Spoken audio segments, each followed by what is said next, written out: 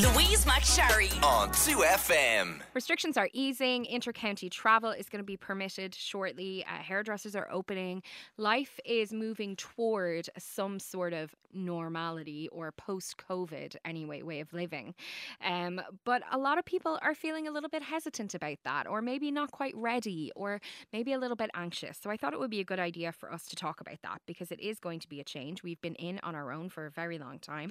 And to help us manage our anxiety better today is Janet Healy, who is psychotherapist from Reflecting Minds Psychotherapy. Hello, Janet. Hi, how are you, Louise? Good to speak to you again. I know it's a shame you're not in front of me, but it's nice to hear your voice. Is it fair to say that a lot of people are feeling a little bit uneasy about kind of opening their lives back up again?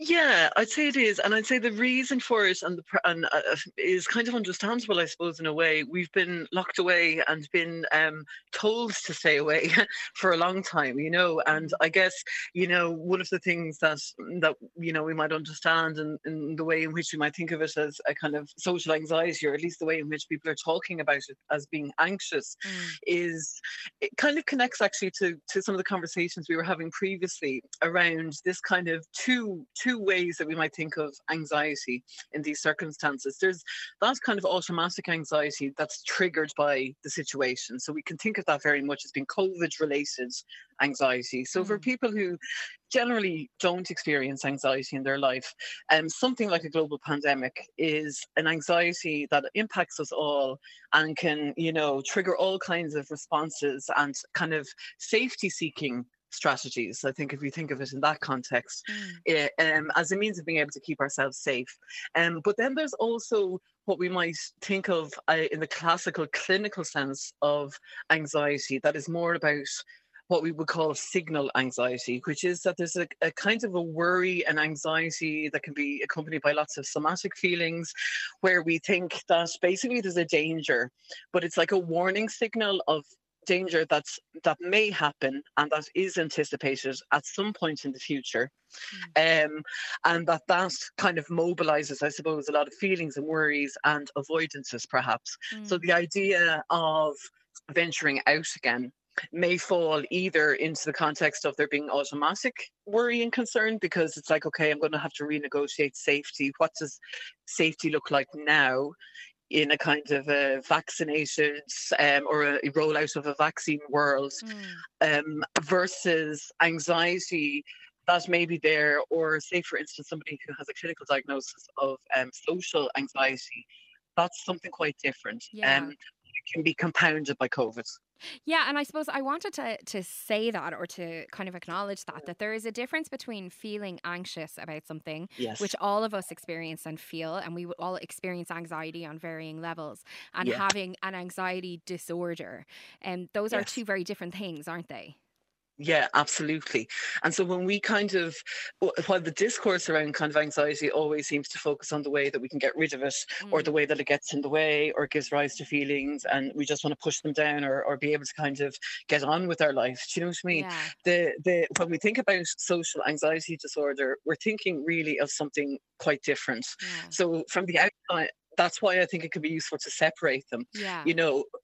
An ordinary worry or concern that might cause us to be nervous with a degree of kind of expectancy of how things will pan out, whereas the clinical diagnosis of social anxiety disorder is really something that we think of as a spectrum of experience. So the way that people experience that as a diagnosis, as it were, that can range from something that really would be persistent, and we think about often social anxiety disorder is something that begins in childhood, when we're developing our social skills in preparation for challenges of, say, adolescence and adulthood and moving out into the world.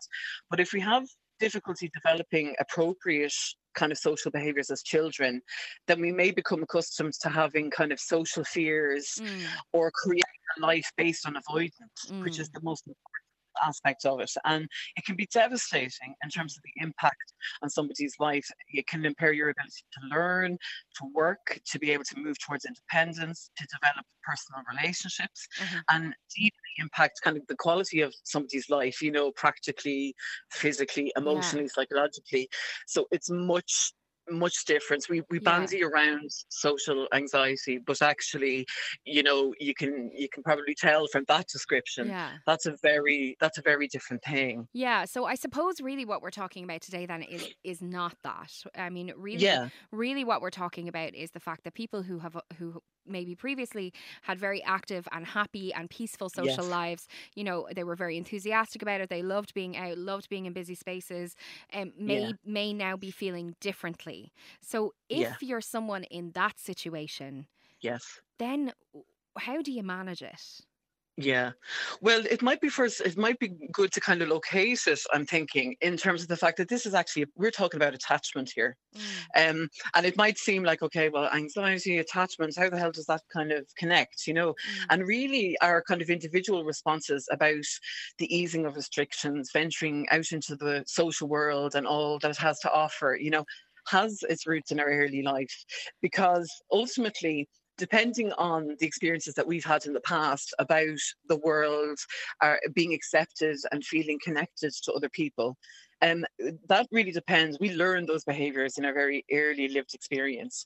And our experience of home life, I suppose, if it's been good enough, you know, where we mm. felt that our emotional well-being has been considered, our practical needs have been met, well, then we might wander into the world feeling safe and expecting that our needs can be met by the world and others. So in the context of this situation, I would think that that's where, you know, people feel, okay, you know what, there are risks, there are measures that we still need to take, but the world is a safe enough place. Mm. By and large, people respect the greater good, and that it's possible to be able to reacquaint and be able to reconnect with people.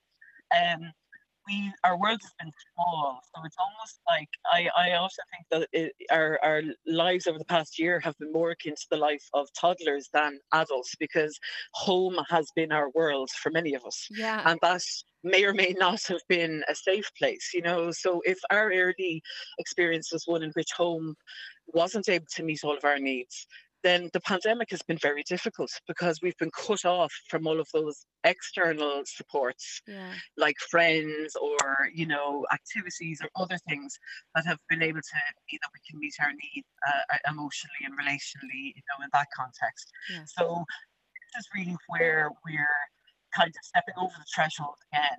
But it's very much is informed not just about COVID in the here and now, but also what our general expectations are based on our history. Janet, sorry, your line is kind of coming in and out. So what we're going Oh, to do is we're going to take a little break and we'll come back. If you have a yeah, question for Janet, if you're experiencing this kind of anxious feeling or you're feeling worried about getting back out in the world, or if you find like even the idea of making a hair appointment at the moment seems like too much, if you have a question, send it in to us. Let's get some expert advice for you. 51552 is the number to text. You can email us, louise@rte.ie, and we'll come back with more from Janet and your questions after this. Louise McSharry on 2FM. Tim Chadwick and favourite song, more Irish music for you on 2FM. Now, we are in the middle of how to be an adult, and today we are talking about some of the nervousness, apprehension and maybe anxious feelings people are having ahead of return to a somewhat normal life, or even just, you know, a small social life. I know lots of people are feeling uneasy, and we are joined by psychotherapist Janet Healy. Hello, Janet. Welcome hi, Louise. back. Janet is psychotherapist from Reflecting Minds Psychotherapy. So Janet, we actually have a good few questions in, so might just Great. get stuck in there because I think we'll Yeah. learn a lot from listening to your answers. So this one says, I've really enjoyed not going out, not having Mm, to meet up with friends and spending time by myself. I love my friends and family, but before COVID, it was always a struggle and a drain on energy to meet people. Equally, yeah. I don't want to be alone. I'm all in it is. Yeah. What advice would you give there? I think that's a very common experience. I think that a lot of people are having, you know, because really it's only when the world was upended and we didn't have a choice in the matter that we got to see what and be able to take stock really and reflect on, is our life working for us, you know, and then having the opportunity to have a new experience in that. I think it's really important you give yourself permission to emerge as slowly as you want to from the pandemic. Like really, we're still in the midst of it, and we're still likely to be, affected by COVID for the foreseeable future until everybody is vaccinated and, all of that. But life post-pandemic isn't going to be revert to life the way it was before the pandemic. Yeah. And that's why I think it can be really good to buy yourself the little time that we have, to be thinking about, well, what is it that I want after this? What do I want to hang on to? I think it's a really good opportunity to establish or reinstate or renegotiate boundaries in our lives. It can be really useful, I think, to think of it almost like informed consent. We can really only say yes to things when we know that we can also say no. And if there are particular things that we've experienced that are actually like, do you know what, this is really working for me, then I'd be very reluctant to let go of that with respect to things that are actually, meeting your own needs, in a good way. But I totally hear that piece around the desire for connection as well, because actually we're hardwired as humans for connection. And I think that often we might feel that we need to return to relationships and for things to be as they were. But as I was saying, nothing is going to be the same. Progression means we just have to accept the reality that nothing is the same. But it is an opportunity to be able to kind of, keep what you've learned and are now valuing, and be able to use that as an opportunity of bringing it to your relationships in that way, and stating that need for yourself. Yeah, and I mean, I think people who have busy social lives, I speak for myself, like sometimes there's a feeling of obligation, and it's not that you don't want to see people, it's just that there's a lot of people to see, and maybe we're not so good at saying no, or I'm not in a good headspace right now, or I just have a lot on, and maybe it's partially about learning how to do that and how to just say I'm just too busy, or I'm not able, or I'm just not feeling up to it. Yeah, and also by being able to, I always think a really useful line can be, can you leave that with me and let me come back to you on it? Yeah. That buys you the space that if you feel under pressure in that moment to say yes, and often we do in a situation out of obligation or, all those kind of things, but we're not saying yes because we truly want to. It just might be that we feel under pressure to do that. And I think there's absolutely nothing wrong and it is about healthy boundaries. Yeah. A healthy boundary doesn't allow other people dictate our boundaries. We establish our boundaries and say, actually, can you leave that with me? Because I need to check a few things. So it also allows to be able to come back then with a response, but knowing that what we're responding to is something that we can meet, and that it's not at the price of our own well-being, because in some sense, it's like even 150%, if 100% is only expected, that extra 50% is coming from somewhere else, and often it's self-defeating. It's we're paying the extra price, for the overstretching and the overreaching. Yeah, and it's okay to say no. Absolutely. I think we really have a hard time with that. So this one says, "Hi Louise, I'm starting a new job next week amid COVID, and I find myself so anxious at night time, especially. Sometimes my heart races for no reason. Any tips would be great." Okay, it's kind of, there's not a huge amount to go there, but what we might be thinking of is, I suppose, in a general sense, stepping into a new situation, which, whether COVID was here or not, may induce those kind of feelings, because of course at the heart of it is, will I be accepted? Will I be wanted? Will I get on? Will I do okay? Will I fit in? It's like trying to reestablish, well, it's actually not reestablishing, it's establishing a relationship from the outset, but then also in the context in which we've come perhaps to question our connections because so many of the things that we've taken for granted have been upended. So I would say, very much coming in and sometimes even stating it from the outset, going, oh, don't mind me guys, I'm a bit nervous, first days, can really break the ice. Acknowledging the feeling, it's amazing when we can acknowledge our own feeling, kind of take a little bit of an emotional risk in just letting it be known, just in that very casual kind of way. How many people will just say, oh, Jesus, I remember my own day, or, and then all of a sudden you're building connection because it's relational. And then it's part of the human condition to experience that when we're going into an unfamiliar and an unknown situation and environment, which is compounded by the COVID kind of situation, and what are the rules of this game, or what how do they work it in this place, but I think that sometimes that can be a good icebreaker. It's just being able to acknowledge the newness of it, and being the newbie is a worry and kind of anxious experience. It's funny, isn't it, because you always feel like, I won't know how anything works, and like I have been in the position where you go in and you're kind of like pretending but like of course you don't know, you've never been there before. Exactly. You've never done it before. Like it's exactly totally normal to not know, and totally okay to say I don't know. And weirdly, it's because we don't want to be found wanting. That we it's almost like we keep the truth away from people, because we think that if they find out, Jesus will be nabbed, almost like an imposter syndrome. But actually it keeps us away then too from feeling accepted by people who will reflect your own experience and go, God, you too, me too, because that's what builds emotional intimacy in relationships, is by taking the risk and seeing what happens. And can I ask about that, the bit about the heart racing? If you find yourself in a situation where you find from time to time you're feeling that kind of panic, or an anxiousness or whatever that's leading your heart to be racing, what can you do in that moment? Because I can imagine that could maybe make you panic a little bit more. So and I think it's a physical response, a physical kind of antidote to that is always very useful, and a sensory-based one. The reason I say that is because I'm thinking of it, what's happening in the body there is that's adrenaline. So if you're lying down trying to sleep and your body is saying, oh my God, the fire alarm is going off and you need to get the hell out of here, because that's that panic, that kind of feeling. Well, then the truth is you're not going to have a very nice sleep. Do you know what I mean? You can't, because exactly.